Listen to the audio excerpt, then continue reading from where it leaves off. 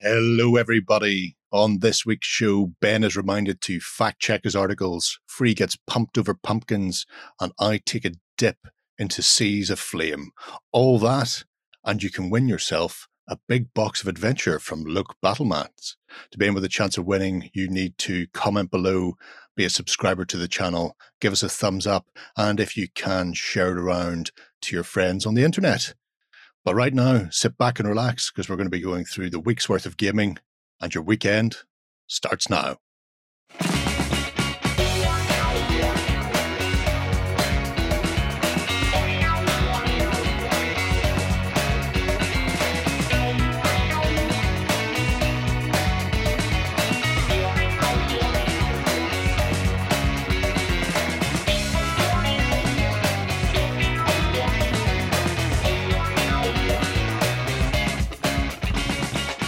Hello everybody, we're back once again for another fun-filled episode of all the hobby news that you can take for this weekend. And I'm joined by the delightful Ben and the lovely Free. The lovely. Oh, it's a new one. Hi everybody. Still no Brothers Johnson. They're off doing other things. They're too important for us, apparently. Building things both in the digital world and in the physical world. So really does sound like an origin story, that does. That's how the evil Johnson brothers conquer the world, yes. But we've had a busy week nevertheless, and we've been having a look over some of the new stuff from Infinity for Operation Crimson Stone. Yeah, so this has been a series of videos from the folks at Corvus Belli over this week, which have been looking at their new Code 1 set. So you'll know that they've done a couple of these in the past as well. This one, Crimson Stone, sees Ariadna taking on the Nomads. I'm personally a little bit of an Ariadna fan.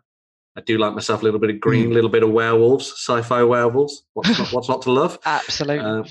They've done some really, really awesome videos this week looking at kind of like the concept design behind all the different factions and how they came to life, looking at the artwork through to miniatures design, which is very cool. They've looked at the background of each of these factions. So if you want to know a little bit about Ariadna and the Nomads, you can go and do that and pick one of the two to go with, and then give the other one to your friend and sort of foist it off with them. And they're also going to be doing some stuff with like demo games and all sorts of things as well this week, which you will be able to see by the time this airs. There's also, oh my God, the miniatures in this set are fandabby-dozy. You'll see that in the pre-order sort of image there as well at the bottom. They have some stunning miniatures that they've done for this. They're all metal in 28mm, as you will come to know and love with Infinity. Looking amazing. Loads of new characters for you to play as for both the Ariadna and the Nomads. Cool. You also get some exclusive stuff. So within the set, there's an exclusive miniature, which is cool. And then you also get this Dragon Lady event exclusive miniature, which is included alongside those people that pre-ordered the big bundle. And then there's also this mission pack for Dire Foes called Xanadu Rush. So for anyone who doesn't know, Dire Foes packs are little tiny kind of like narrative-based missions that you play that feature like two key characters from the lore and the background of Infinity. In this case, obviously, it's Ariadna and Nomads, and they're going to hunt down or capture or save or rescue the individual that you see there in your games. And then beyond that, you can just use them as a important target in your games, your normal games of Infinity as well, which is awesome. So yeah, I think it's a really, really nice set. I do actually have Ariadna and Nomads as well, but I like the fact that the Dragon Lady's been included because I also have Yu Ching, which is, as we all know, super fantastic great with her lovely little piglet blowers her arm.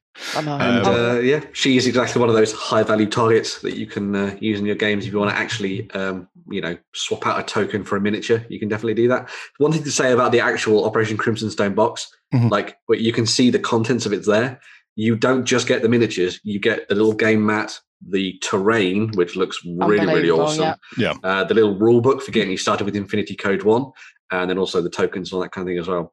Code 1, just as those who are like, what the hell, you're talking about Infinity, but also Code 1. Code 1's kind of like their simplified, but streamlined version of Infinity. So for those people that have played Infinity, it is quite a big game to get into. Code 1 kind of like narrows the field a little bit more to make it a little bit easier to dive in and play. But it's just as competitive, just as awesome, and very much kind of like it sits alongside Infinity rather than being sort of like a lesser product or something like that. So yeah. Very awesome. So if you haven't seen any of the videos, or if there's any ones you're wondering that you may have missed, if you go over to the Infinity Hub on the website, you'll be able to go in there and just click away to your heart's content. Click. I will say, once you watch the videos, or before you watch the videos, or at the same time as watching the videos, check out that little miniatures gallery that we've put together on the site, because that includes some ridiculously high-res photos of the miniatures that you can be like, oh, I can almost touch it. It's real. I don't even have to buy the miniature. It's very awesome stuff. That's how the magic happens, they tell me. May have slightly broken the website when I put those on, but never mind. It's all good. Yeah. They all knew the risks. They all knew Stunning, the risks. Yeah. And I suppose one of the things, if people are interested, it adds 2 new factions to Code 1 as well. So it increases it from the 4 that they've had for the past year or so since they launched Code 1 to 6 now. So a bit more variety if you and your friends are planning on getting into it. Yeah, and that they're all compatible between Infinity and Code 1 as well. So the miniatures that you get are not just solely available for Code 1, which is good. So there is quite a few Code 1 miniatures as well that are playable in Aristea as well. Yes, very true. You can see that. And there's a nice little switch between the two there. So if you like a bit of sports, you can do that as well. Man, Corvus Belli doing everything now. I know. It's going to be Tag Deathmatch later in the well, not called Tag Raid. Tag Deathmatch was our game, but Tag are we able to sue? Well, Carlos was there. That's true, some prior knowledge. So definitely check out the updates for Infinity. But now it's the most important part of the show. It's time for Indie of the Week. Everyone loves your whispered version of that. Apparently so. I don't know why. It's very creepy. Don't shout it. Just ASMR it into the mic. That's the first way to You go. should, The Indie of the Week. Oh, tingles. Who have you found this week, Ben? Because my finger flutters now. I've been pushed away from picking the indie after not shutting up last week. Well, this was actually suggested to me by a community member who has been with us for a long time. And they suggested, hey, I know you guys have looked at all these different things. Have you looked at Spellcrow yet? And I was like, heavens to Betsy, we haven't looked at Spellcrow. So Spellcrow, weirdly enough, was one of the first companies and the first news articles I ever wrote in Beasts of War back in the day. And because I was new, I spelled their name wrong and called it Stormcrow because all I could think of was Lord of the Rings. Yeah, no, Stormcrow. Only to have our editor go, yeah, you've spelled that wrong. Okay, that's not a typo, though, is it? No, that's just me Freudian slipping up on a massive scale. But but yes, Spellcrow. Awesome company that do fantastic resin miniatures. Been around since 2011, so very, very old indeed. And they do this stunning range of miniatures for their game world called Umbra Turis. So very fantasy archetypal in many ways, but with a few tweaks and twists here and there. Their range is, as I mentioned, 28mm resin stuff. And they do a whole range of different things. So you've got things like orcs, dwarves, elves, minotaurs, werewolves, strange pumpkin creatures, sort of like brought from sort of folklore and stuff, which is really nice. And it all comes together as part of their game. And you can see some of the packs for it here. Just to give you kind of like an overview of Umbra Turis itself. So it's a skirmish game. You make warbands of heroes and adventurers that you send off into a strange magical city called Umbra Turis to hunt for fame and fortune. Yes, there's gnomes. Gnomes? Yeah. A whole host of gnomes, which is really cool. I got really excited when I saw pumpkin creatures and then saw perfect mushrooms on the same screen. There's an entire range of those pumpkin creatures to really check out, which we'll look at in a bit, but yeah. So you head off into the city of Umbra Turis, and as is typical with a lot of these kind of skirmish games, you will build up your party and evolve your characters and fight for glory and honor and seek out magical artifacts and all sorts of things throughout the magical streets. One of the nice things about Umbra Turis is that you can start with one of the box sets that you see here. So like one that's very themed around a particular faction. Yep. But you don't have to do that. If you want to mix in goblins and elves and dwarves together, you can totally go that direction if you want to. That's cool. Which I think is really, really awesome. Because as you can see here, they've actually done some of these like themed sets. So these are actually based around sort of areas of the city of Umbra Turis and the different factions that exist within it. And instead of just having, all dwarves or something, it's actually a bunch of the people that would be part of the Temple Guards, or for example, which I think is really nice. The actual miniatures themselves, I really love. They are packed full of character. I'm fairly sure 95% of these are all from one person as well, which is pretty cool. Amazing. And I actually might have the sculptor's name on a lot of these, actually, but we'll see that in a second. But there is a massive range of different creatures in here. If you click out, so we'll just go and have a look through some of these. So there you go. There's some of the pumpkin-y stuff. Pumpkin spider. Nice. Yeah, because why would it not? Is it one spider in a pumpkin? Is it a pumpkin spider? Is it 100 Hybrid. spiders carrying a pumpkin? We'll never know because I'm not opening that. Never open it. Yeah, Never open it. No. This particular miniature actually, I think, really shows off some of the quality that Spellcrow have when it comes to doing these miniatures. There's a really nice kind of like sort of whimsical fantasy to a degree, mixed with kind of like a comic book pulpy thing going on alongside traditional high fantasy archetypes. It very much reminds me kind of like of the style that you might have seen from like old Confrontation miniatures, but done in a there you go. For example, here are some werewolves that look very confrontation. Confrontation. Confrontational. But yeah, absolutely stunning miniatures with loads of character built into them, and a wide range of them as well. I think their Umbraturis range in particular spreads over like 3 pages, I think. Yeah, there's quite a lot of them. I've had a look at some of these in the past. I've done a few unboxings, and John, I think, painted up one of the gnomes as a painting tutorial. So that'll be lurking on the website as well.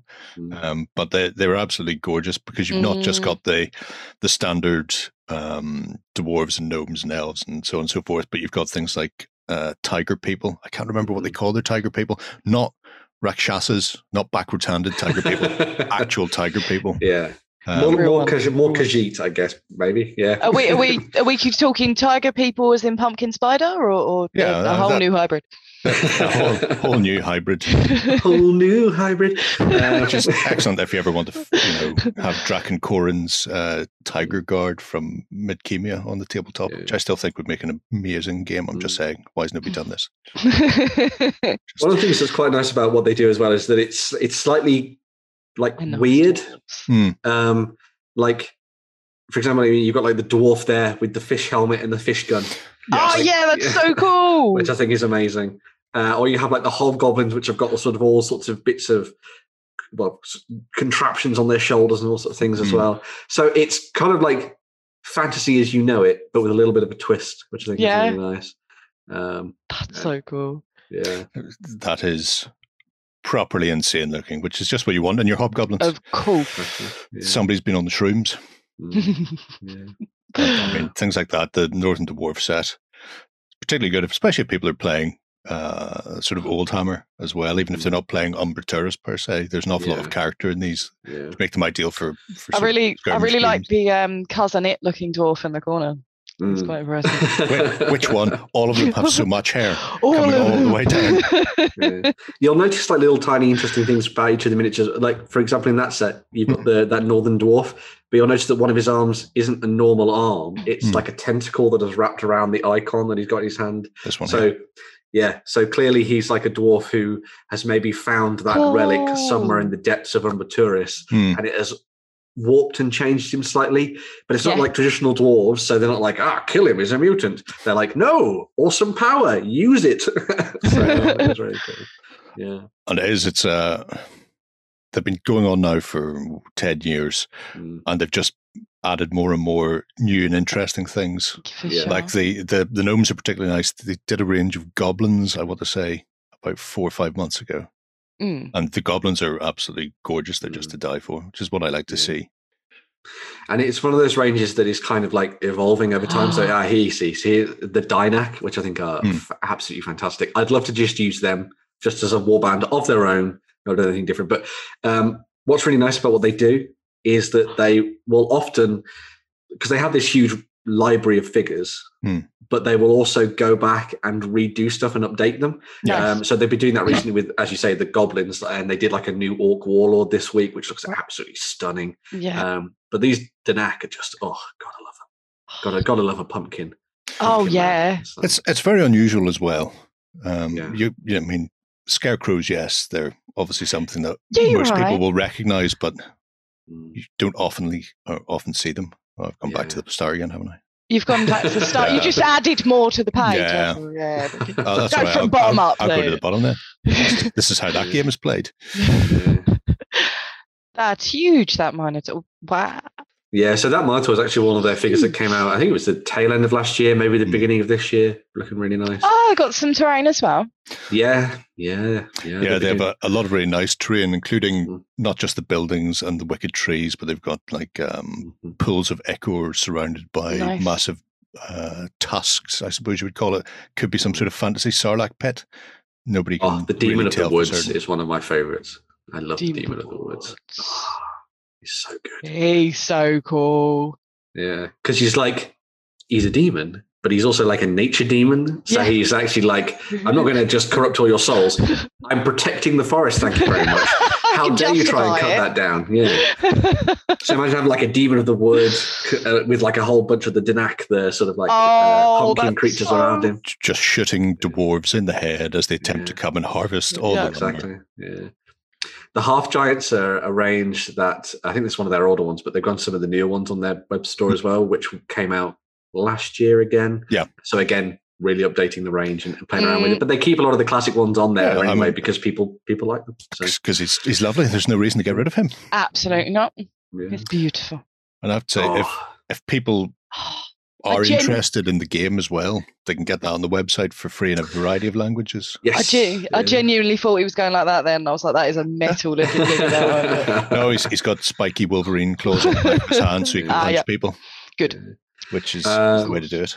But yeah, as you were saying, Jerry, the rules available for entirely free over on the website. They have the core rules to download. They've got the bestiary there. You've got all the things you need for running your campaigns, which is really nice. Available in a selection of different languages because this has been going on for a while now, which is really cool. Yeah. It's a really, really nice little tome to dive into. It's about sort of like just under 100 pages, I think, for the main rulebook, which is pretty awesome. Very simple and easy to follow, sort of like D6 style system.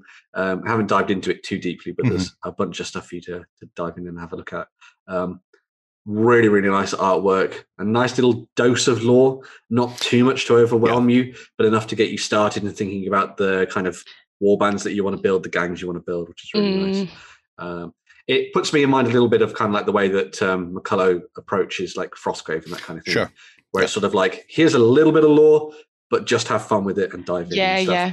That's not to say that there isn't a lot more to Umbra Tourist in the world that they've built, because there is another game that we'll look at in a second. But it's a very nice one for sort of like diving in and sort of testing the waters and being a bit creative. Being creative and having a little bit of fun with it. I'm glad to see that they have managed to get it translated into a variety of languages as well. Obviously, some of the new ones like the Beastry is still only Polish and English because they're a Polish company, but I imagine they'll follow suit soon after. There's that delightful werewolf. This one's a much shorter thing. It mainly contains horrible things like Minotaur and vampires and curse-looking werewolves. But again, it's just a nice little supplement that they are still expanding and adding new bits and pieces to the rule set, so you can change up what you're actually playing on the tabletop and make new scenarios as well. One of the neat little things I looked at in the kind of mechanics for this as I was sort of browsing through the rulebook is that they have sort of like your traditional kind of like hit, wound, etc. But you roll to see which location on the body you hit as well. So you've got like kind of like brings me back to sort of Warhammer Fantasy roleplay, which is quite cool. So you roll and then he's like, I hit him in the head, but he's wearing a helmet. So you know the amount of wound you do to that person is reduced because of the armor on it, which I think is really nice. So it encourages you to like actually play around with the kind of the style of your miniatures, maybe do a little bit of kit bashing, build them a little bit of armor if they didn't have one. That's cool. And also, I suppose that even though it is based as a miniature game, it could easily be converted into an RPG. Yeah, sure. With your group, with very little work, because you have that sort of depth in there as well, if you want to go that way. Have them hunting monsters and stuff throughout the streets of Umbra Tourist instead of going up against each other and things. Yeah, I'm not going to be hunting that. Whatever that's doing, it can continue doing it. Or are the pumpkin people going to be hunting you? Exactly. That is much more likely. I find much more likely. But yeah, so if you're interested in all the rules and stuff for Umbra Tourist, you can go and get all of it right now and dive and have a look at it. Beyond Umbra Tourist, which is kind of like their 28 somewhat 32, depending on kind of like scales and how you reference things. They also have a 10 mil game, which is going to be coming out in October of this year. Right. So Argatoria is set in the wider world of sort of like where Umbra Tourist is set. And instead of playing as sort of like individual models, you're instead taking control of large sort of Warhammer, Warmaster, style armies on the tabletop. Nice. So it's not just individual figures and heroes, it's huge regiments of troops marching to battle.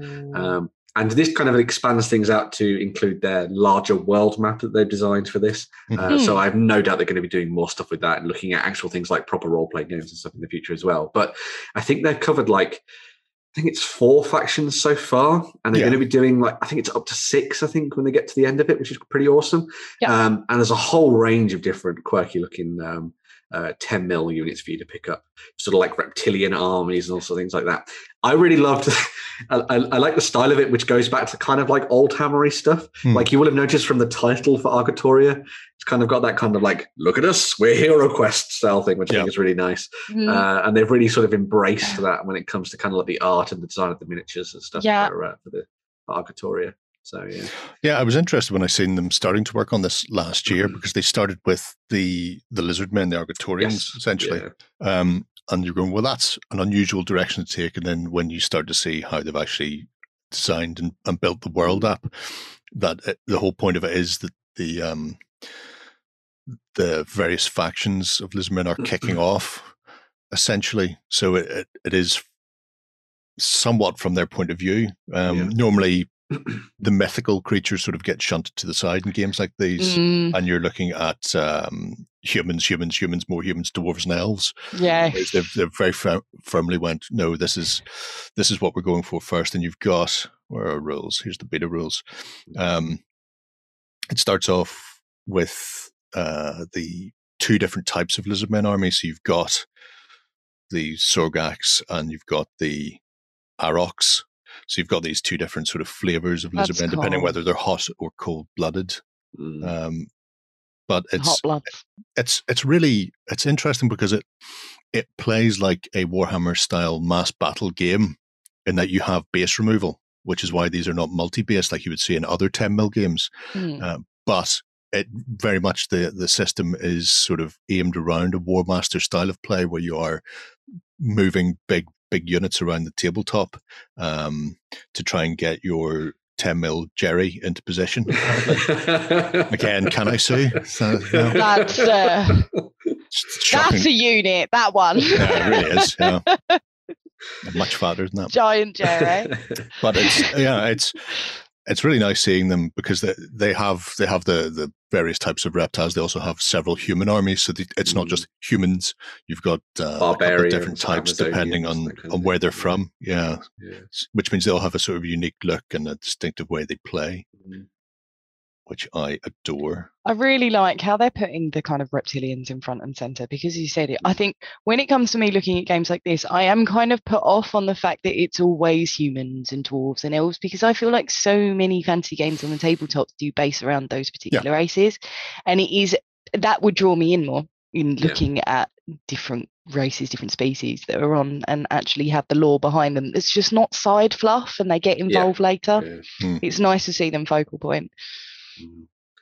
And it's one of those ranges that, as you can see, obviously it has quite a lot of units already. So when the game actually fully launches in October, there's going to be plenty of people who have already finished their armies, I would imagine. But there's also mounted on rhinos, you say? Why not? Why not? Why not? They also do. They've also obviously they did terrain for Umbra Tourist. They've also done terrain for Argatoria as well. So you can buy things like little huts, or as you can see there, towers and stuff that you can siege, which is pretty awesome. I think they've got like little defenses and things that you can set up as well, which is really cool. So yeah, they've done a thorough job with the game that isn't even fully out yet, which I think is very cool. I think for a company like Spellcrow, it's definitely the way to go, because people could be picking these up to play other things. So they're getting it out there, they're getting the miniatures out there and getting revenue in while they work on their own game. And the fact that they have they're really nice, actually. I might be picking those up for something. I'm already looking at the pumpkin, people. but the fact that somebody may be picking these up for Warmaster or for Fantastic Battles or DBM or whatever it happens to be, or Hordes of the Things, they can get money rolling in while the beta test is sitting there, and people who are keen on trying the beta rules can give them a go. It's a really simple system. So they've also said that they're very open to people getting involved and helping them out with the stuff. So you'll find at the start of each of their rule books, there's sort of like if you have some interesting things you want to share with us, or you want us to tweak or etc., blah, blah, blah, send it to us via email, and we will we'll have a think about it, which is really cool. And I think they've been doing a lot more stuff sort of like community based as well recently. So they've been doing things like little painting videos and live streams and all sorts of things as well, which is really cool. I think they showed off the sculpting of one of their big orc heroes recently, which was really awesome. So yeah, they're a company that has been around for a while and is very beloved by the community, I think. I know a lot of people who I've seen playing skirmish games who I'm like, hey, that's a Spellcraft model. It's like, oh yeah, just like really like this, dwarf. So I added him into my warband and stuff, which I think is really, really cool. So yeah. How often are they coming out with new releases? There's usually something every month. Nice. So I think this month was... Yeah, this month was goblins, and I believe there's an orc towards the end of July. Previous to this, they've been doing some sort of updates to stuff, so conversion bits and things for orcs, because who doesn't love orcs? Yeah. And then they always come out with like weird things, so like, here's a forest spider, because we just decided to sculpt one, which I think is really cool. Yeah. Here's a ram with a massive sword. Can he even pick that up? He's not even got thumbs. He doesn't. Just manhandle onto his shoulder and then let it drop onto people. He's anime strong, so it doesn't matter how small he is. It's entirely possible he's a squire. I think he holds the blade for the big minotaur that we saw before. That makes sense.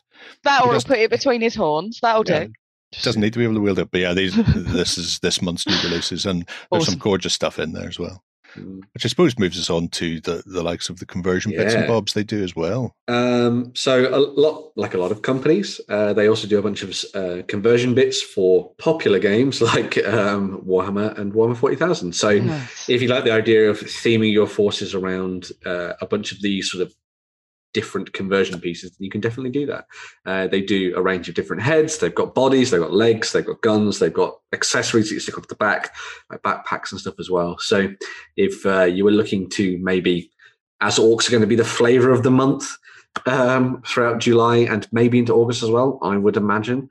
And then of course you've got October coming up later this year as well. Perfect opportunity to go and pick up some heads and sort of play around with them and do some funky stuff. As I say funky, I think it was on purpose, because I just saw these disco heads. Disco Knights. Oh yeah. So if you want to make disco Space Marines, if you want to make Space Marines based on the greatest movie ever made, then this would be the headset that you would use. Just for anybody in the audience who may be worried about that. There's some amazing stuff, and it's not all sci-fi, because you've got enough stuff in there to do fantasy and post-apocalyptic as well. And having things like even the transverse Roman-esque crests there, which could easily go on to fantasy Roman orcs or dwarves as easily as onto some form of Space Marine. Boys and it's entirely up to you, but there's some lovely stuff you can do in there. And again, it's a list that goes on and on, and Ariston, because I think there are multiple pages of this. As we say, they've been around for 10 years now, so 7 pages worth of accessories and conversion bits. So yeah, there's a door. There you go. But yeah, if you're interested in this stuff, go and check them out over at spellcrow.com. Loads of awesome stuff there. If you're into your fantasy skirmish stuff, go and check out Umbraturis. If you like 10 mil stuff, go and check out Arcatoria.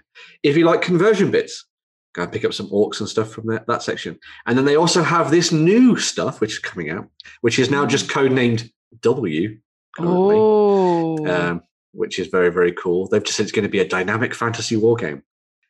I'm thinking maybe rank and flank 28 mil, maybe, possibly. It would make sense because they've already got the sort of the skirmishy game with Umbra. So they're going to try and hit all the targets, as it were, with their range of miniatures, and it makes sense because they can all flow between the two, which is really awesome. So units between 3 and 12 models. Sounds like old school Warhammer to me. Models move in skirmish, but thanks to formation of ranks, they gain special bonuses for being ranked up. Oh, it's very similar to Chronopia for all the young kids in the audience. I'll just leave that one out there for you. But yeah, that'll be fantasy. Yeah, so that'll be interesting to see where they go with that. And I imagine we'll get a beta rule set as well for people to keep an eye on. That slow peel reveal on that name. I know. Place your bets now. For us, play Hangman. Yeah. For those of us who are into their board and card game stuff, they do actually have a game fully based around the Danak. If I'm saying that wrong, by the way, please correct me in the comments. But if you go into board games, there's actually an entire card game based around the pumpkin people. No. There you go. You are packing to move. You're not allowed it. Don't buy this. But yeah, really neat little card game that you can play that they came out with. I think it was either last year or the year before, which is just something you can dive into and play. And it's basically just a way for them to show off their nice artwork and hunt for weird treasures in the pumpkin gardens. And that sounds damn adorable. Aubergines. Yeah. Better get my aubergines together. Create a salad will be great. Yeah. So, yeah. Sweet. Something for everyone there as well. Yeah. So that's handy if people want to see that and see how it plays. That is a stunning Indie of the Week, Ben. Congratulations, well done. Thank you to Carl, part of our community, for pointing me back towards that and reminding me that we hadn't talked about them yet. So there you go. We are going to take a swish, and when we come back, we'll be looking at all of the news that we've seen this week. Coming to you from the center of Northwestern Europe. Covering board games, war games, card games, and all that you love. It's the news. So, back with some news. We had something new from Games Workshop to begin with. Oh my God, what the hell? Shock, horror. I know, what the hell's going on, right? So they had a Dominion celebration day last weekend, which was to obviously celebrate the launch of Dominion, which was that battle box for Age of Sigmar. But they also took some time to show off what's coming up in the next couple of months for both the Stormcast Eternals and the Orruk War Clans. So, new set of miniatures that they showed off started with Lord Commander Bastian Carthalos, as you can see there, who was an absolute, as we've started to say this episode, unit. He has been gifted with his own suit of Thunderstrike armor, as you can see there, and he is ready to kick ass and take names in the Mortal Realms. Indrasta can't do everything herself, and so she has other people around her to do some damage as well. Very cool looking miniature there. Love the style of it. Kind of got like a very sort of like Zeus look, I think, which is really cool. Yeah. Which is seeming to pop up on a lot of these Stormcast Eternal miniatures at the moment, I think, especially when you look at this very stylized helmets with the beards and stuff. Well, I just assumed that was the dwarves forcing their art on everybody who has to I think they're like, oh yeah, this is Sigma. It's actually Grungni. So yeah. I think what I find about this one is that they could have put him in a bit more of a battle pose. I'd like to see him with like his hammer up, like ready to bring it down on someone or something, and that would be really cool. But I guess at least you've got the ready to strike. I suppose that's not as terrible. Yeah. Other than that, he's just hit with a bit of a fan from the front. Heroic wind. Yeah. So he obviously comes with that massive hammer, and he can also rain down thunderbolts and lightning. Very, very frightening on his enemies on the tabletop, which is very cool. Following on from that, we also have a new Relictor. So the Relictors are kind of like, if you wanted to make a comparison, a little bit like chaplains from Warhammer 40,000 and the Space Marines. We had Lord Relictors in the first edition and the second edition, obviously, of Age of Sigmar, which were very cool. Kind of like really awesome skull helms and stuff like that. This is a Knight Relictor. So it's someone that fills up the sort of like the pecking order just below the Lord Relictors and stuff. Going to be saving souls and damning souls, no doubt, with that amazing Maul mace that he's got in his hands there. Very cool looking miniature. I like that a lot of the stuff that we're seeing here is a little bit more sort of like, I want to say the word realistic, but I think it's just the armor is slimmer and more fitting. Yeah. And it looks like it would lend itself a lot more to people painting it a little bit more grim-darky, which I think is very, very cool indeed. Are you suggesting that we're going to see these across Primaris 40k armies? Blood Angel players are just brilliant. Well, yeah. losing it over that. Because these are basically all sons of Sanguinius, aren't they? Yeah. We also got to look at some of the new units that are going to be coming up as well. So we have the units of the Vanquishers. So we'd seen spear-armed, and I can't remember that. I think they were Vigilors last time. These are the Vanquishers. It's always some weird COD name. Yeah, just so you have no chance of remembering it ever. Exactly. But these are the Vanquishers, which come with those swords, as you can see there, looking pretty awesome. I quite like the design of those. Again, nice to see them doing kind of like big, huge plates of armor, but also the cloaks and that kind of thing as well. So there's some nice textures for you to play around with. And again, grimdark them up. Not that I'm good. Not that I'm looking at these and basically thinking the same thing, but that may be what's happening. There's a couple of the shots of the Vanquishers there, but we also had the Vigilors. So I am a massive fan of any miniature that comes with a bow. I think bows are awesome. Archers are cool. Yeah. And so seeing Stormcast with bows is very neat as well. Obviously, a lot of people will know, hey, we had Judicators before that. But these are the slightly less heavily armoured versions of those in the form of the Vigilors there, with sword and bow at the ready. Very, very reminiscent of the old sort of like Shadow Elves. I was thinking the same thing, the Shadow Warriors, Yeah, the Shadow Warriors, from Warhammer Fantasy Battles. Got a very similar feel in terms of the way that they holding their bows and swords. Not just that, but the haircuts on them. Yes. Shaved with top knots. Yeah. I mean, that is clearly an elf. It's quite elf style. Yeah, it is, isn't it? Yeah. But cool looking stuff there when it comes to those.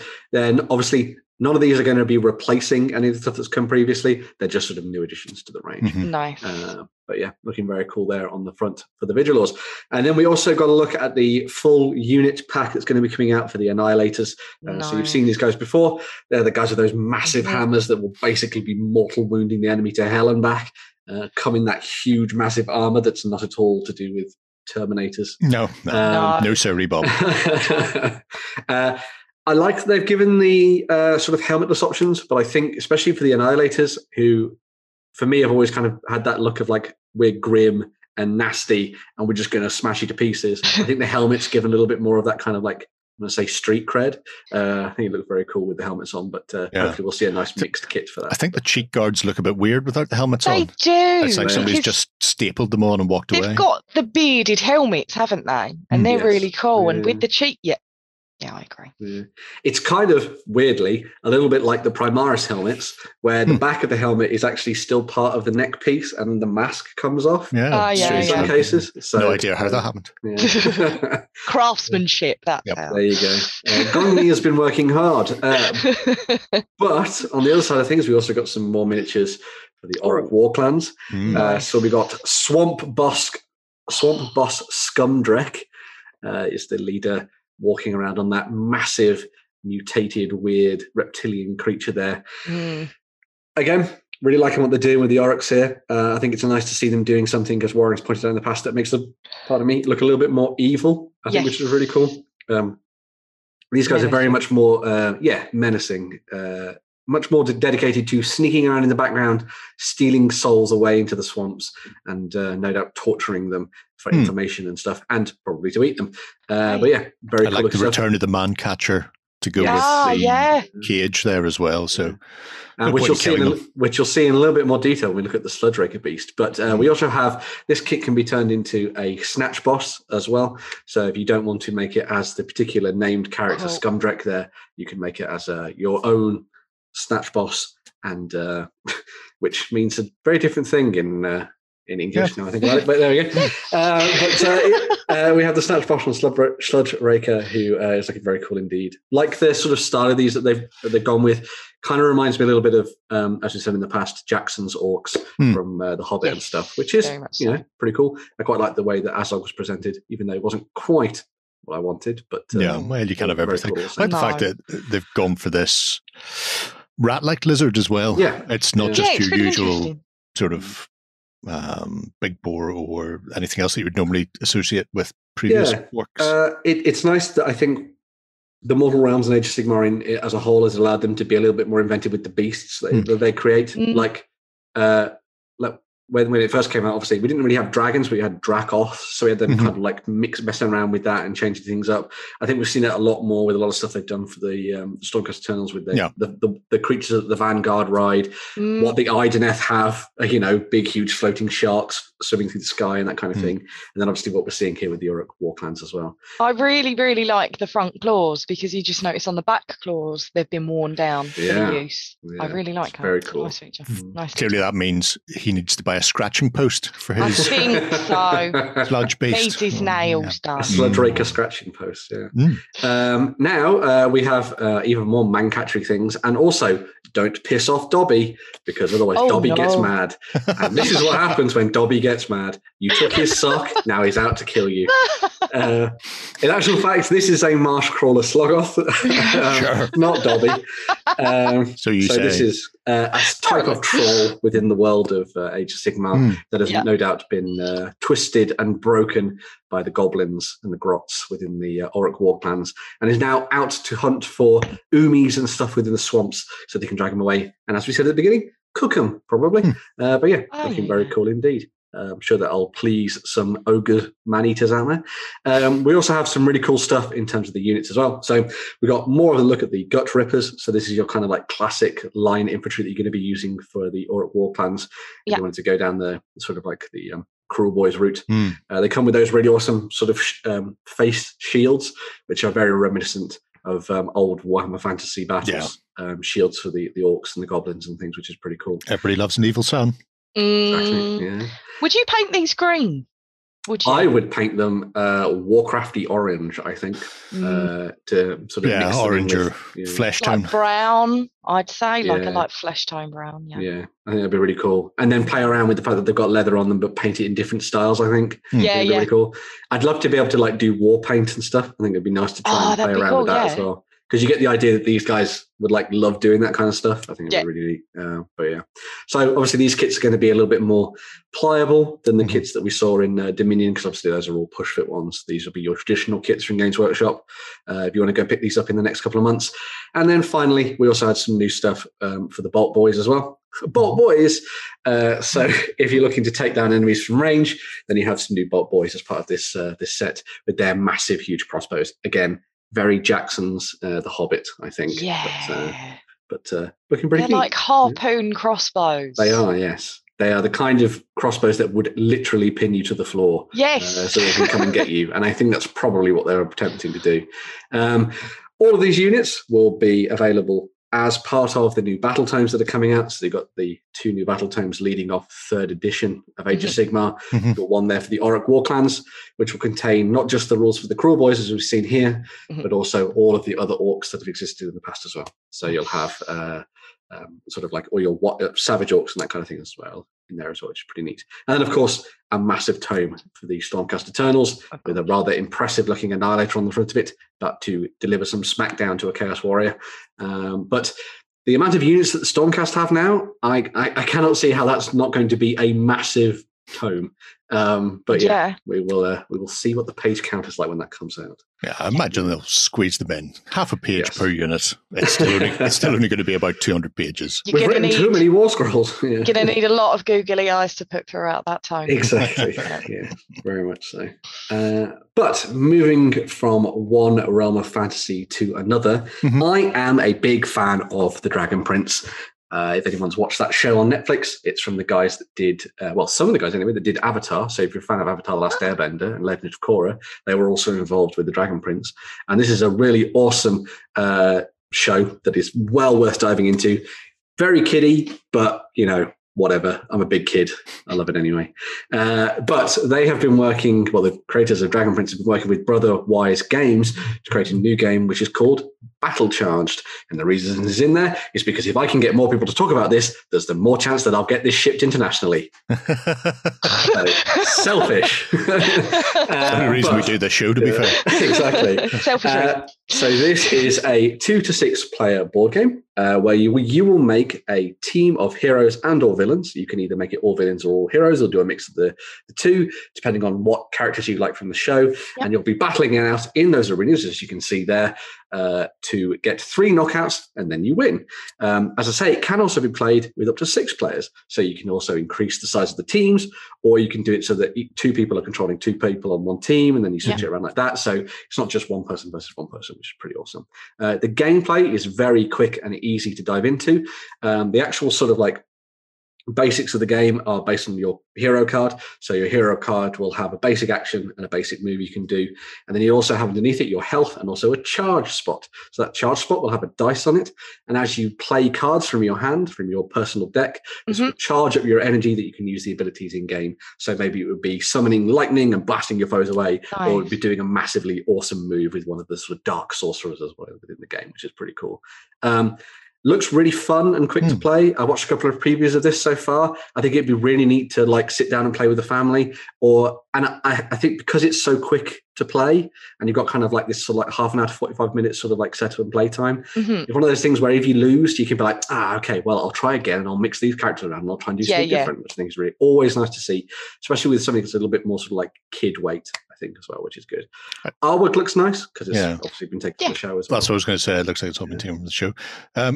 Does it look like it's going to be a draft type of game? Because it looked at the start that she was potentially drafting. Some dice as well. Yeah, so the dice are to do with the energy sort of focus of this. So everything else is just card based, but the dice there is just for you to count up your energy. When you play the game, you can play in a draft variant. So you could be like, well, I'm going to pick Callum and I'm going to pick Zora or something. Or you could just be like, I like these characters. I want them. I want to play them. They have also put a bunch of sort of like alternate rules at the back of the book. So the gameplay is meant to be very simple and easy to play with kind of like very easy line of sight rules and that kind of thing. But they've also put in some additional things for those people that want to maybe take it to the next level and play around with it a little bit more. But yeah, looking really cool. Love the Dragon Prince. If you've not watched it, it's worth it. You know, Avatar was very kiddie, but really enjoyable. And I would heartily recommend it. As long as you can get through some of the weird animation quirks in the first series, the rest of them are very, very good. But yeah, back this maybe, you know, go over and do a little pre-order thing, and then maybe they'll, you know, send stuff out to the UK and the EU. Maybe that'd be nice. Yeah, maybe there you go. Who knows? With the subliminal drumming there as well to really ram that one home. Exactly. Yeah. Right. That's what I was in the minds of Moria then. Well, felt that way to all of us. So, Free, you're going to be taking us into some fleets. Dystopian Wars. Dystopian Wars is seeing itself a new faction this month. There's some new releases, and the Union are joining the fray. So with the first Union battle fleet that's come in, the Constitution battle fleet is on pre-order as we speak. So ready for the release at the end of the month. I know a lot of people have been waiting for the Americans, so everybody's excited about this one. So the Union have improved their tech over time. They've stepped into the arena before their nemesis, the Crown, which I know the lot of the community are waiting for as well. And the American glory is striking back on both land and sea. So heading up as the main flagship for this set for the Constitution Constitution class battleship. The main purpose of the ship is to head down rivers and bolster the defense against the Confederates and team up as a troop. So their paddle wheels allow them to soar through the seas, allowing the Union to achieve that American glory that they fight nobly for. So along with the main battleship, you've got the frontline squadrons as well, ready to support them from heavy damage. So you've got the Yorktown, the Intrepid, the Reliant, and the Lexington class cruisers. So they can soar ahead with a bit of hard endurance and take on form in an enemy fire. So there's quite a bit there. You've also got the Farragut frigates. They're both speedy and agile, so they allow players to preempt and overcome the enemy vessels with speed and agility. So these little beasts are absolutely lethal in a pack. So in large numbers, they've got the ability to take on some gruesome battleships, the big flagships as well, on enemy lines. So there's quite a lot coming out from Dystopian Wars this month as well. Yeah. So there's the Descartes battle fleet as well, and the Imperium support squadrons. That was the one that was in the 2-player starter set. For part of the Enlightened faction, and the reinforcements for the Imperium as well. So it is coming out thick and fast, and almost getting all of the factions out on the table. Just in time for the 4th of July, they announced this. I say that was well planned. Yeah. I can't help but think about Jeremy Clarkson talked about the greatest it was one of the Antarctic ice convoys. Mhm. And on the 4th of July, weirdly enough, they encountered some German resistance as they were attempting to get to Archangel. And one of the American ships went full speed towards the enemy, then did a handbrake turn in a destroyer. And when they spun round 90 degrees, fired all of the guns. And Wow. the Germans just panicked, dropped all of their torpedoes far Like- too early, and then away. So that's how I imagine these to play. A lot of speed and a lot of broadsides and guns. Yeah. Lots of Mm. explosions. Very nice looking kits. Yeah, cracking really like looking the stuff. options and stuff they've built into these. Very cool indeed. Mhm. We've obviously done some painting and stuff of some dystopian wars over the last couple of weeks. John had a hand at one of the cruisers that wasn't the Yangtze ones, was it? It was the battleships, but very, very awesome stuff there. So yeah, will be no doubt very awesome for people to dive into and have a pop at. I'm going to play around with some sort of rusty techniques, I think, on some of those. That'd be really cool. We don't polish our hulls. That is terrible. Absolutely terrible. Rusty ships mean sunk ships. I'm just saying. Rusty ships mean that people Hard work. they underestimate you. Yeah. Oh, is that it? Yeah. Lure them in by how shoddy you look. Anyway, speaking of shoddy looks, Rumbly Slam. Yeah. So if you are in the mood for a little bit of a fantasy game with a twist, then TT Combat have brought out a new expansion this weekend for Rumble Slam. So Rumble Slam is their fantasy wrestling game where you'll take on a team of luchadors or whatever and sort of kick ass and take names in the ring. But this new set called Tables, Ladders and Chests, little spin there, gives you a whole bunch of new game modes and sort of mechanical benefits in your games. So the tables, ladders, and chairs, chairs, and chests, and all that kind of thing. The ladders and the tables, obviously, you can use them as weapons, but you can also use them to get extra height. And height means more amazing aerial moves, dropping elbows on your foes and all sorts of things like that, which is very cool indeed. Can you do the combo? Can you stand on top of a ladder with a chair? You know what? I wouldn't put it past them. So Makes sense. there's also a new game mode included in this, which is called Dosh Grabbers. So in Dosh Grabbers, you're not just trying to knock out or pin your opponents. You are actually trying to get as much loot as you can and hold on to it. However, not all loot is created equal. And some of your loot may in fact be a mimic about to eat your wrestler whole, as you can see there. The chest has gone weird. But yeah, if you're looking for a new game mode to play, then they've included that in there, which is pretty awesome as well. There's also that massive statue, as you can see, which could be used simply as a podium to put your winning wrestlers, or you could use it in-game. And obviously with the addition of these new height mechanics, you could do a massive elbow drop or a pile driver off the top of that outstretched hand and crush your opponent into the canvas. We all love TLC matches. It'll be a suplex off the top of the ladder into a table. Yeah, Go full Hardy Boys on people. That's the whole point of Rumble Slam. Yeah. But if you are interested in Rumble Slam, as I know a lot of people are, when we put this up, everyone was like, "Oh, this looks cool." We have a couple of Let's Plays, one from the new edition of the game, which is by TT Combat, within our little game hub. So you go and check that out and see some very funny gameplay in that one, where they were gesticulating as much as they were playing the game. So, very cool. It is the whole point of wrestling. Exactly. Yes. Or, sorry, wrestling. Which is, I believe, how it's pronounced. Wrestling. Yeah. That's what you want. You want these cheesy bits. You want the mic drops. You want all of the talk up beforehand, and then you get in the ring. You want someone to say at some point, "Give him the chair!" at some point. Also, get his hand out of the mimic. He needs that. Won't be able to put his belt on with only one hand. That'll be terrible. There's the mystery of the missing hand. Yes. That requires some sort of sleuth free.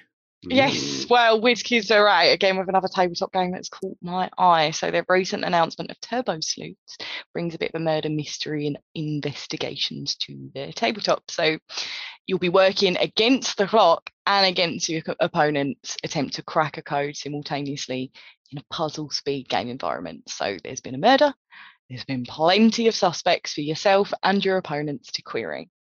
As players need to go head to head and then ahead again against the clock to fight time in attempt to decrypt and decipher a brutal case before the murderer gets off scot-free.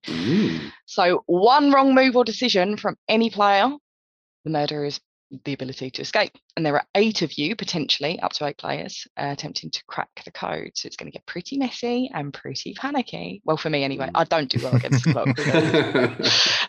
But it will be absolutely hilarious to watch the mistakes unfold when everybody's working in a frenzy and trying to crack the code. So it takes about 20 minutes to play, and you do not have to have a full party of investigators easier. So if you do want to go in a smaller chance of winning, which is more than likely what I'd like to, it can be played between 2 players as well. So how I would tackle this is play it with 2, succeed, get the game mechanics down, then smash a party of 8 people. It's fine.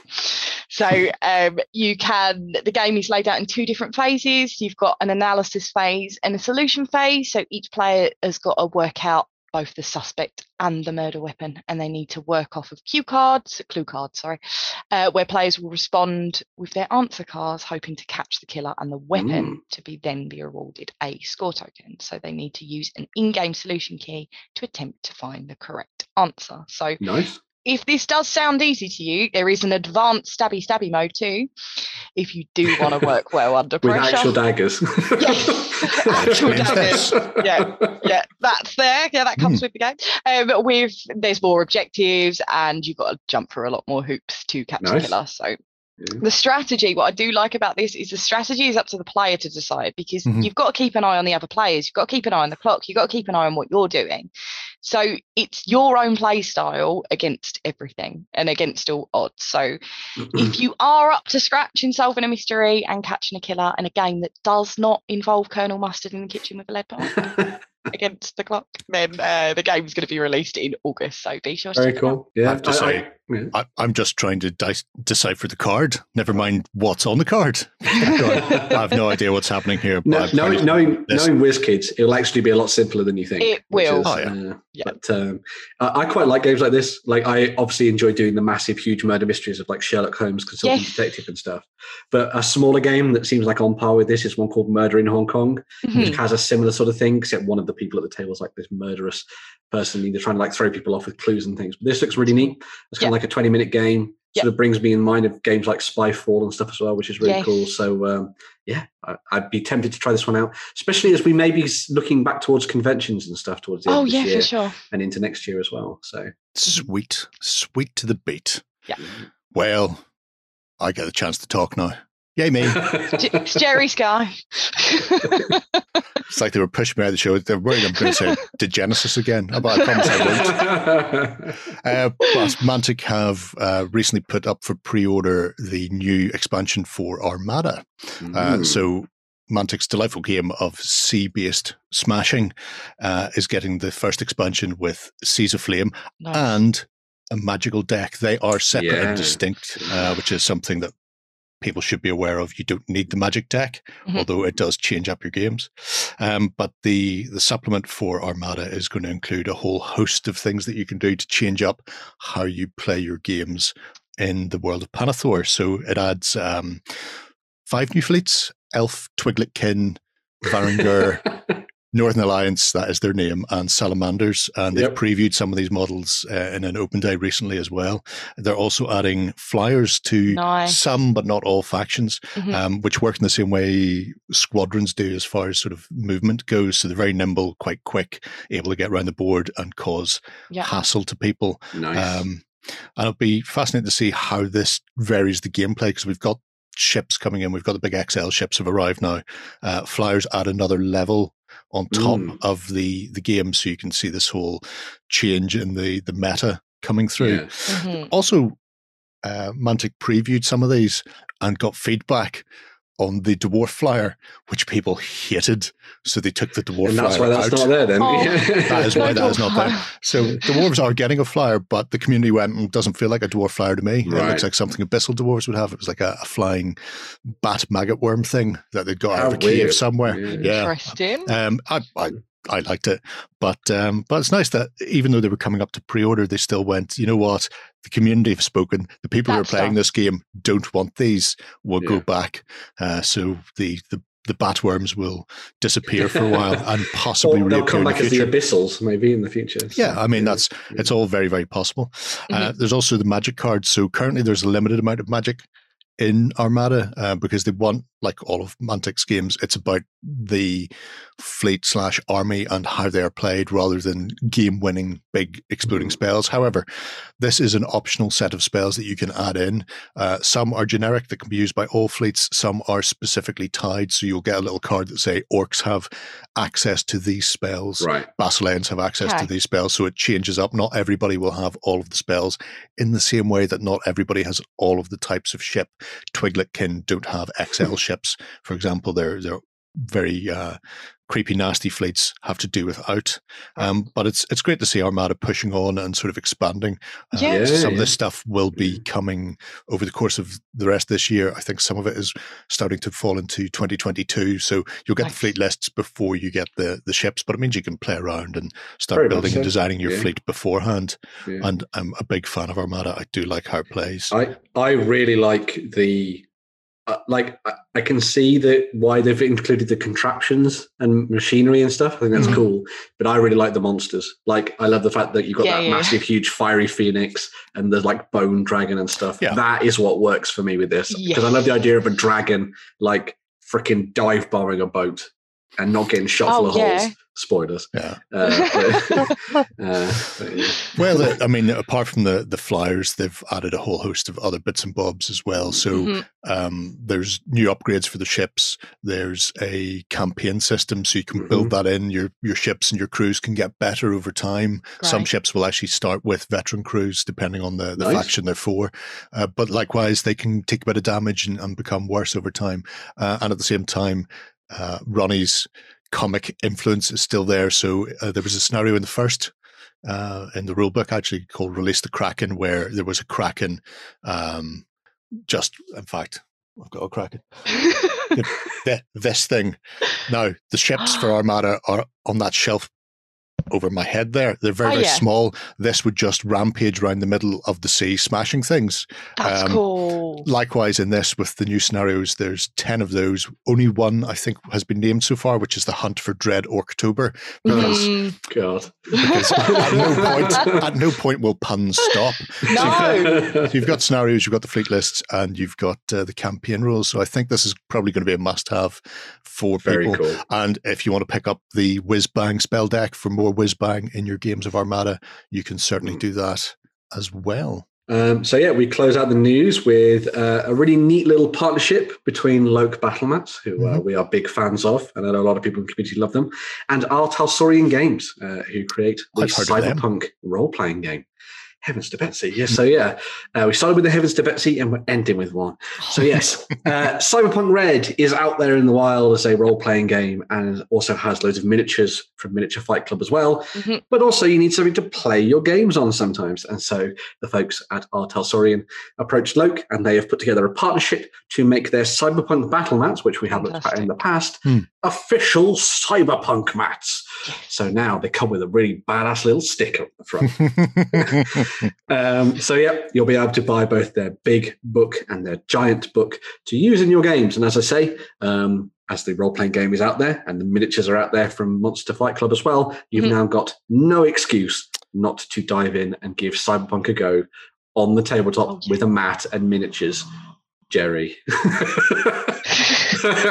feel attacked, Jerry. I do. I feel a little bit triggered there. I will say, when we did look at the Luke battle mats, when we looked at these Cyberpunk ones, we said at the time that these would be ideal for we did. The Our Talsorian skirmish game or whatever they happen to pivot it as. But it's a spectacular set of books. I think they get an awful lot of use on the tabletop anyway. So it makes perfect sense.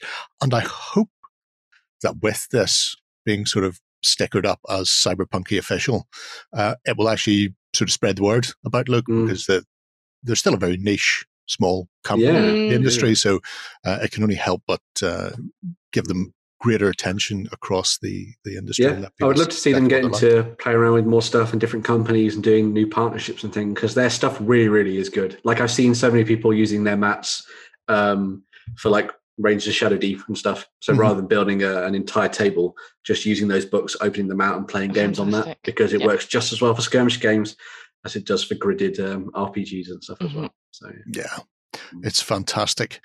And speaking of Luke, I've had a chance to have a look at the Big Box of Adventure, Volume 1. So let's have a look at that now. Okay, the Luke Valley of Peril, Big Box of Adventures. So this is a departure from Luke's usual map books. Instead, they've come up with these boxes which has everything inside it for you to generate your own scenarios and adventures. For RPGs, could be used for tabletop games as well. You'll see the maps are more than sufficiently large for that. This box contains 24 maps, so it's a set of 12, double-sided.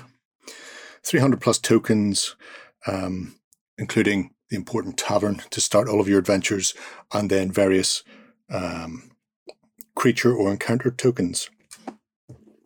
The book itself, and it is a book, see, pages, contains these sets of maps. So we have the Dungeon Hall, the Forest Road, Lost Caves, Ruins, Barren Hill, and the Old Homestead.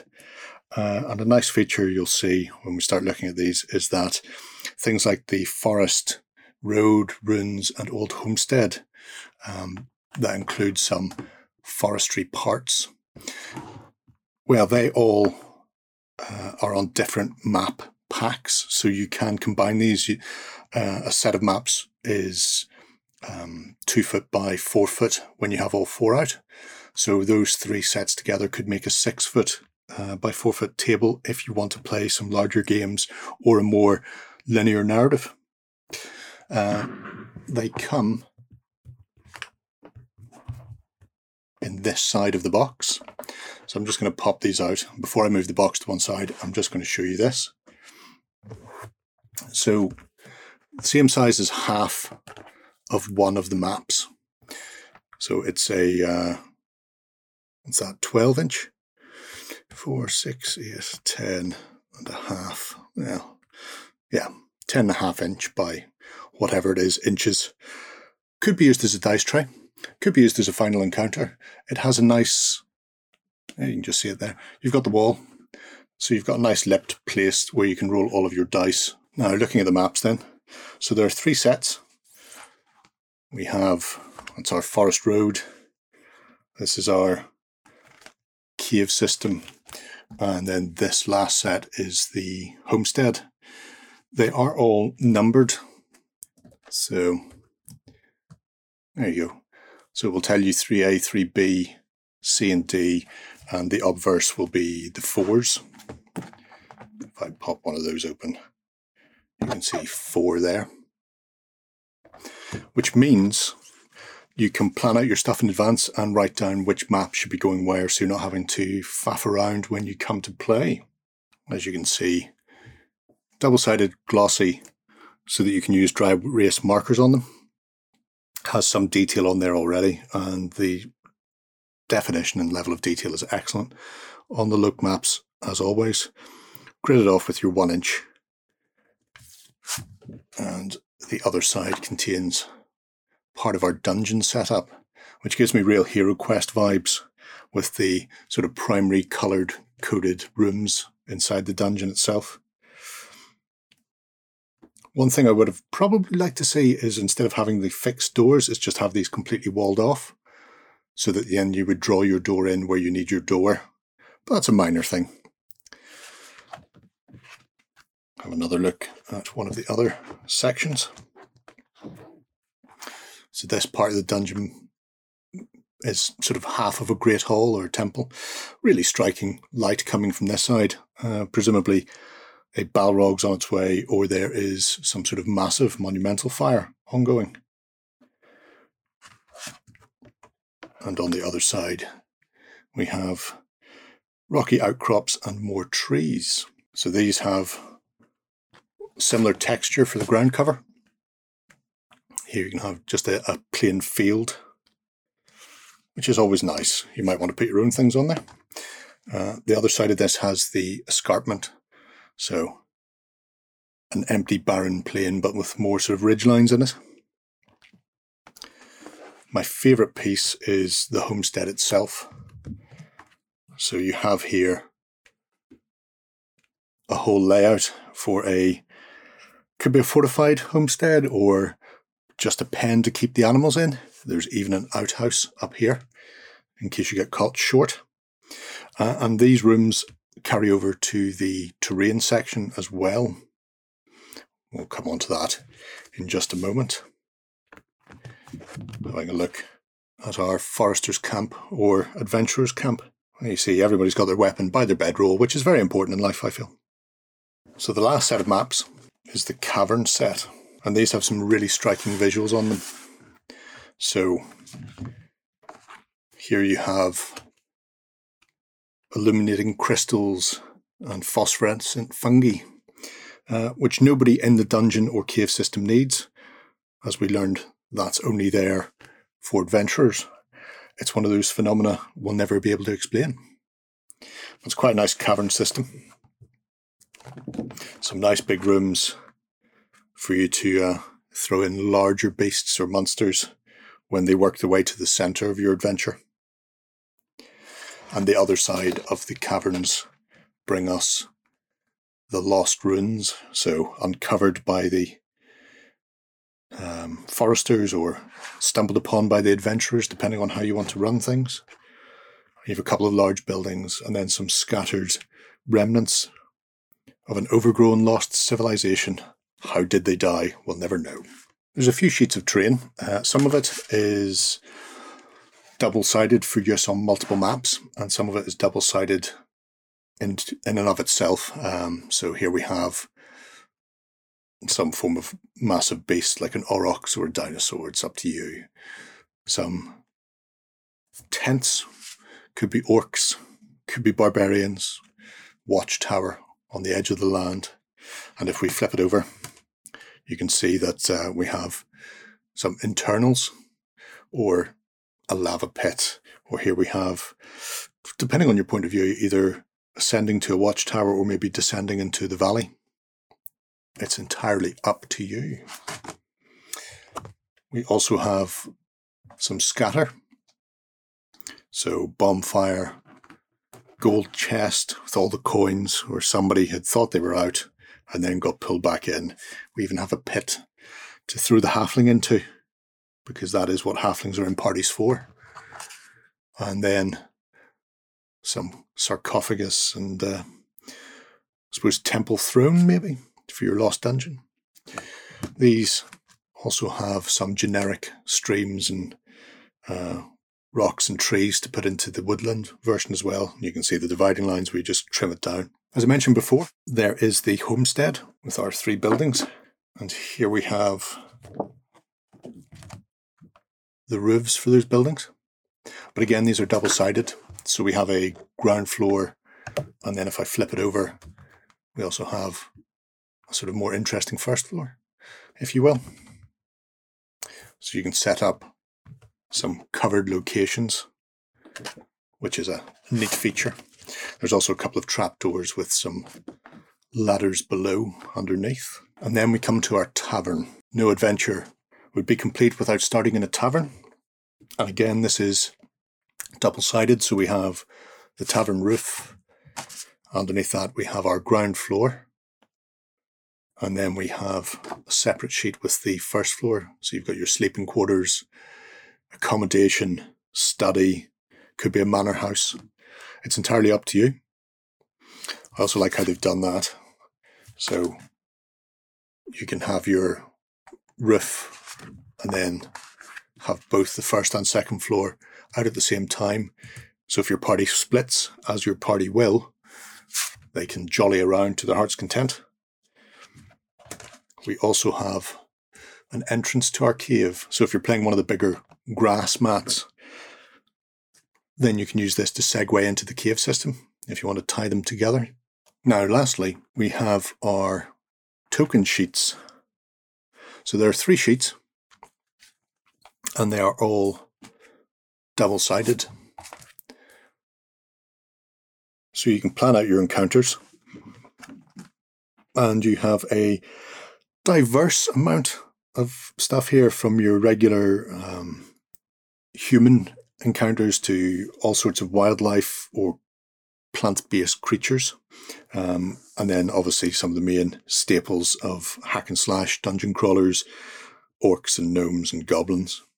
A nice feature is that everybody is numbered, so you can easily keep track of stats and wounds. And there's also a set of larger creatures, so you've got your minotaurs, bears, man-eating trees, or particularly big ones over here with your massive saber-toothed cats, hydra, or Conan-esque snake. And again, all double-sided, so you've a lot of variety in here when you're putting your adventures together for your party. I like the octagonal look. It's nice. It's a lot of cutting.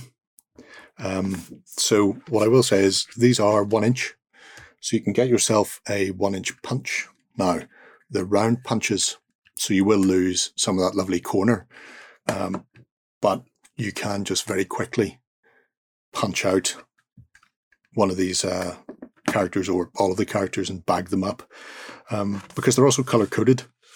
As you can see, you've got these sort of terrifying humans are all purple, green, blue, yellow, red. So you could bag them in individuals if you want specific styles for specific things.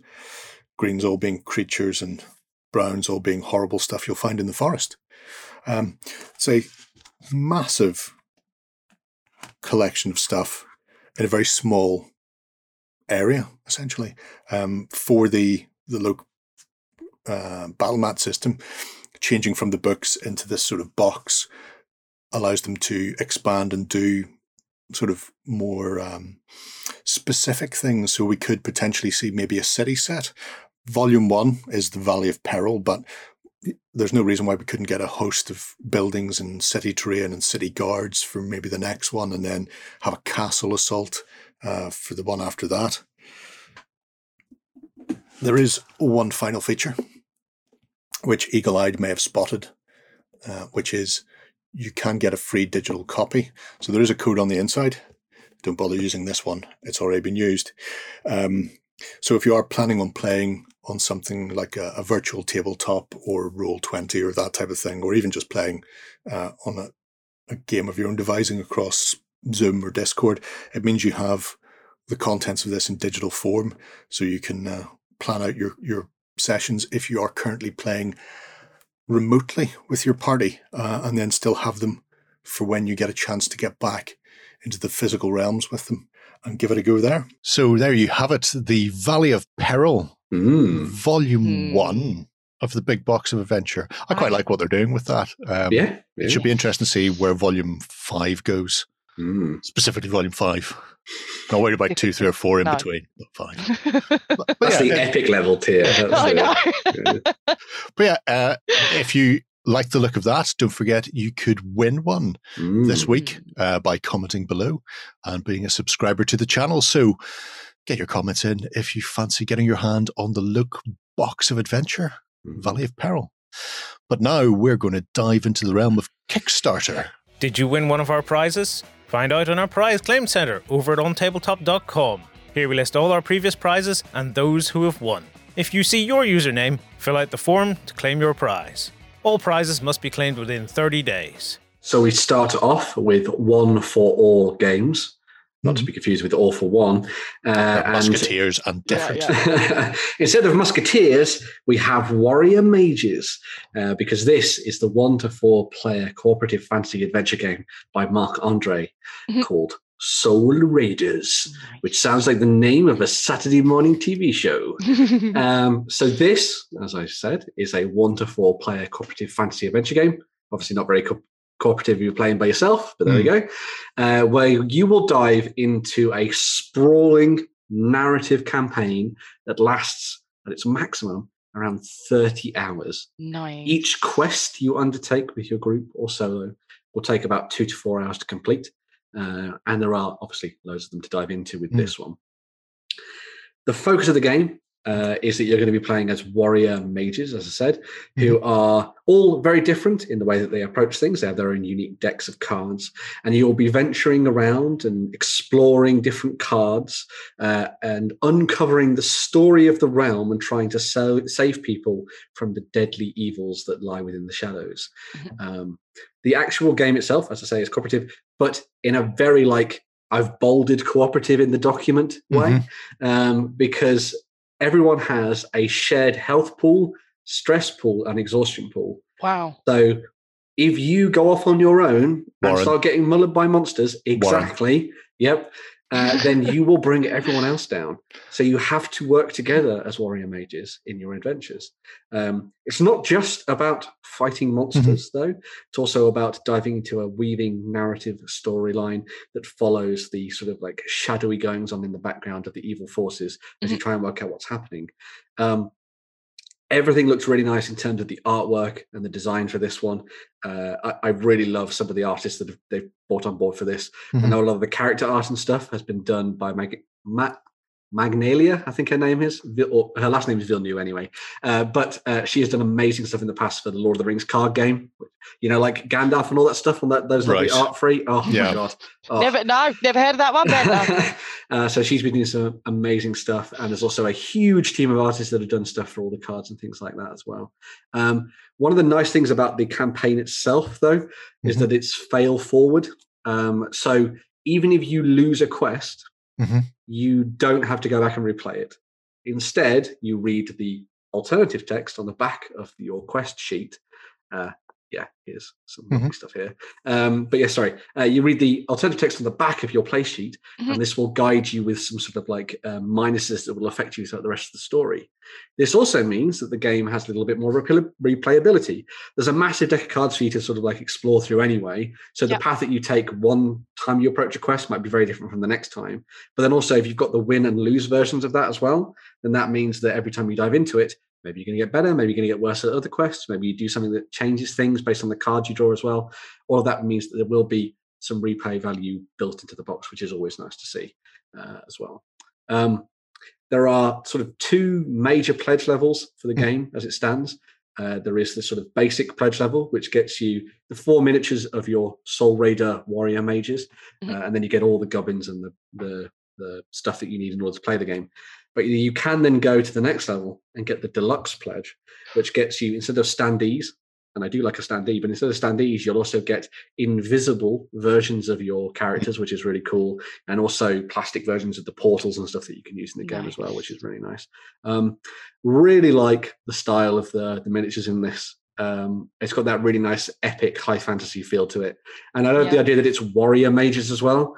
So you're not just spell casting, you're also going in with sword and shield and all sorts of things like that as well. So it's a nice little mix of different things.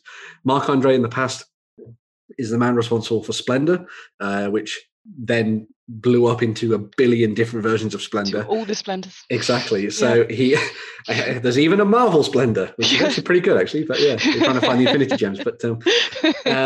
But he definitely knows his mechanics, and so it's nice to have someone who is very sort of solidly in the right headspace for a game like this, involved with it. And then you've got all the wonderful storytellers as well that have dived in to give it a go as well.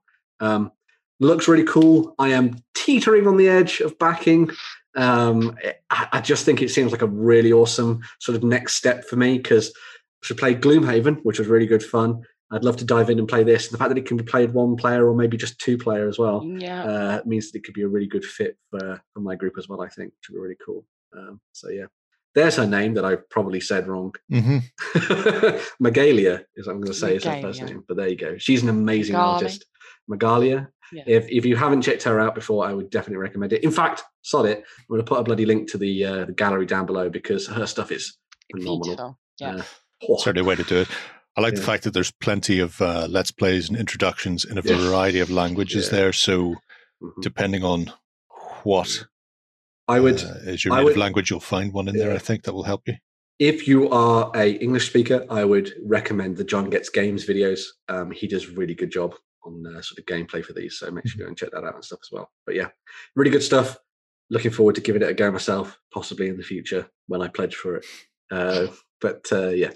Nice one there for One for All Games. go and check out Soul Raiders. Got Superb. 28 days left at the time you see Yeah, this. So, 4 weeks and already close to double funded, so that's always Exactly. good. Yeah, It can yeah. only get better. They tell me, Sure. only get better. mm. So where next then? We are heading up the yellow blick. We're heading up the yellow brick road today. We are heading up the yellow brick road, and we are joining the little small green dudes in the Lollipop Guild. We are reaching the amazing flying monkeys, and we are heading out into the depths of the wonderful land of Oz. So L. Frank Baum's Oz setting has made it onto the pages of an RPG. And it's up on Kickstarter, and it is smashing through stretch goals like you wouldn't believe. So Mhm. when I checked this even last week, there were so many stretch goals to go through. There's one left now. So you get to see Oz in its extremity, like it hasn't been, and based off the novel. So you get to carve out your own adventure in completely full of story and opportunity, going through Emerald City and designed for the 5e edition. So it's brand new content, new characters, new classes, everything for you to tap into that belongs within the world of Oz, and it looks incredible. So the new campaign setting comes with loads of content, brand new playable classes, variants, including like magical tinkerers, swindlers, and the opportunity to become the next Wicked Witch. So Mm. depends wherever you would like to go, but it comes in tow with loads of new spells, items, adventure settings for you to go into the land of Oz. So That is You've one got- happy flying monkey there. he's pretty jolly, isn't he? He does. He looks quite good. But as well as the new monsters, I will put. There's giant squirrels, Jerry. Did you know that giant squirrels resided in the land of Oz? I was unaware of this, but then there's like 2,300 books in Oz, and nobody has read them all. No one knows. So nobody knows what's in there, but you can always No. trust in a giant squirrel. Absolutely, but there's the Beats and Beans source books, including the Kickstarter as well, so just a campaign, and you'll get the opportunity to meet loads of characters that you already know. So if you've just seen the film as well, you get to meet the Tin Man, Oz, and Scarecrow, bits like that from the novel as well, and straight to the pages of the RPG. The artwork is gorgeous in this as the well. artwork is beautiful. It's very whimsical. And as I said, when I checked this last week, when we were going through stretch goals, there was like the potential to unlock an underwater city equivalent. And that's already gone. It's already unlocked. And we've still got, I think, about 6 days left on this campaign. And there's still one more stretch goal left. So it does. But there is a Very play nice. test as well. So if you are interested to see how it does play and bits like that, there is a play test available on the Kickstarter page if you did want to take a look at Always nice to see something like that. Yeah. Hmm. it is, I- it's Including a nice tiny option to little have. 1 to 3 level module. The cider I- horse rules, Hmm. not cider house. Cider horse. Puns. Everybody's Puns getting in for on the days. puns. Yeah. Puns, I- Dave. Did I see that there are actually winged monkeys as a playable class? Yes, you can. You can play as a winged monkey as a That playable sounds character. amazing. Yeah. I want What to would just you get be up to? a chaos. I want to be a force for chaos. Like in the middle of combat, just flying over, picking the fighter's helmet off and flying off into the distance, Yeah, and throwing it at a munchkin or something. Anyway. Oz is such a huge world, as Jerry said. There's just so Yeah. much content in Oz, and the fact that it's been adapted to an RPG, it gives people the opportunity that wouldn't necessarily read through the vast amount of content that does Yeah. exist out there to kind of know what creatures, to learn more about the world. It's a vast world, and I'm so glad it's being tapped into. Such an incredible fictional world that I don't necessarily see too much on. So no wonder it is smashing it on Kickstarter. seems like a good fit for D&D 5th as well. Yeah, Actually. it's Because obviously it's got that high fantasy element to it, Yes. and I think it bodes well that they can basically be like, oh, there's all these really weird and wacky creatures. We'll just use nice, safe, friendly 5e monster templates to make these and put them into the game, which is Oh, really no. cool. Yeah, Poppy Fields. Poppy fields. Mm. Stay away from them. No, Mm. got to But no, what a cool idea. It is very cool, isn't it? Yeah.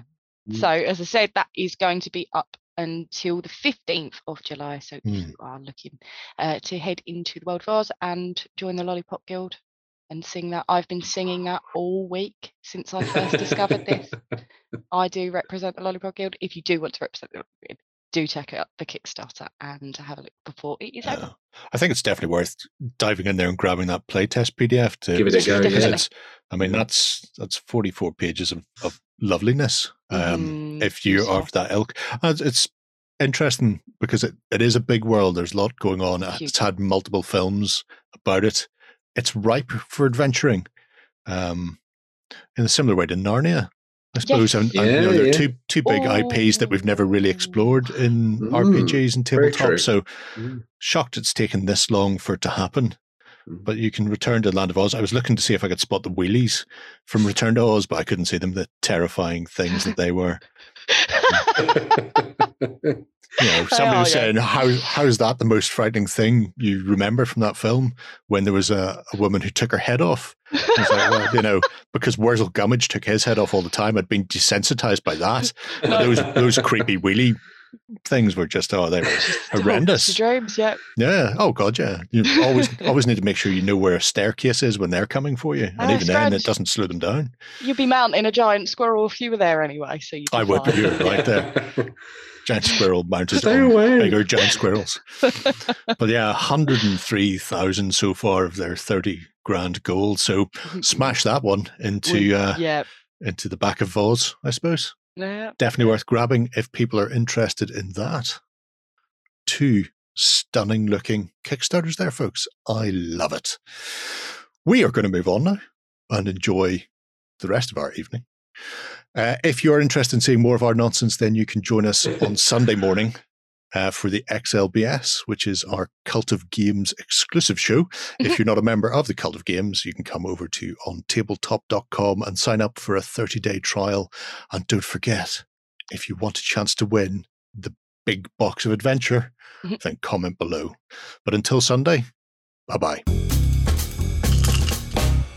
Go ahead and check out our other content on screen now. And while you're at it, why not hit subscribe and remember to ding our dong. Go on, you know you want to click it. Go on.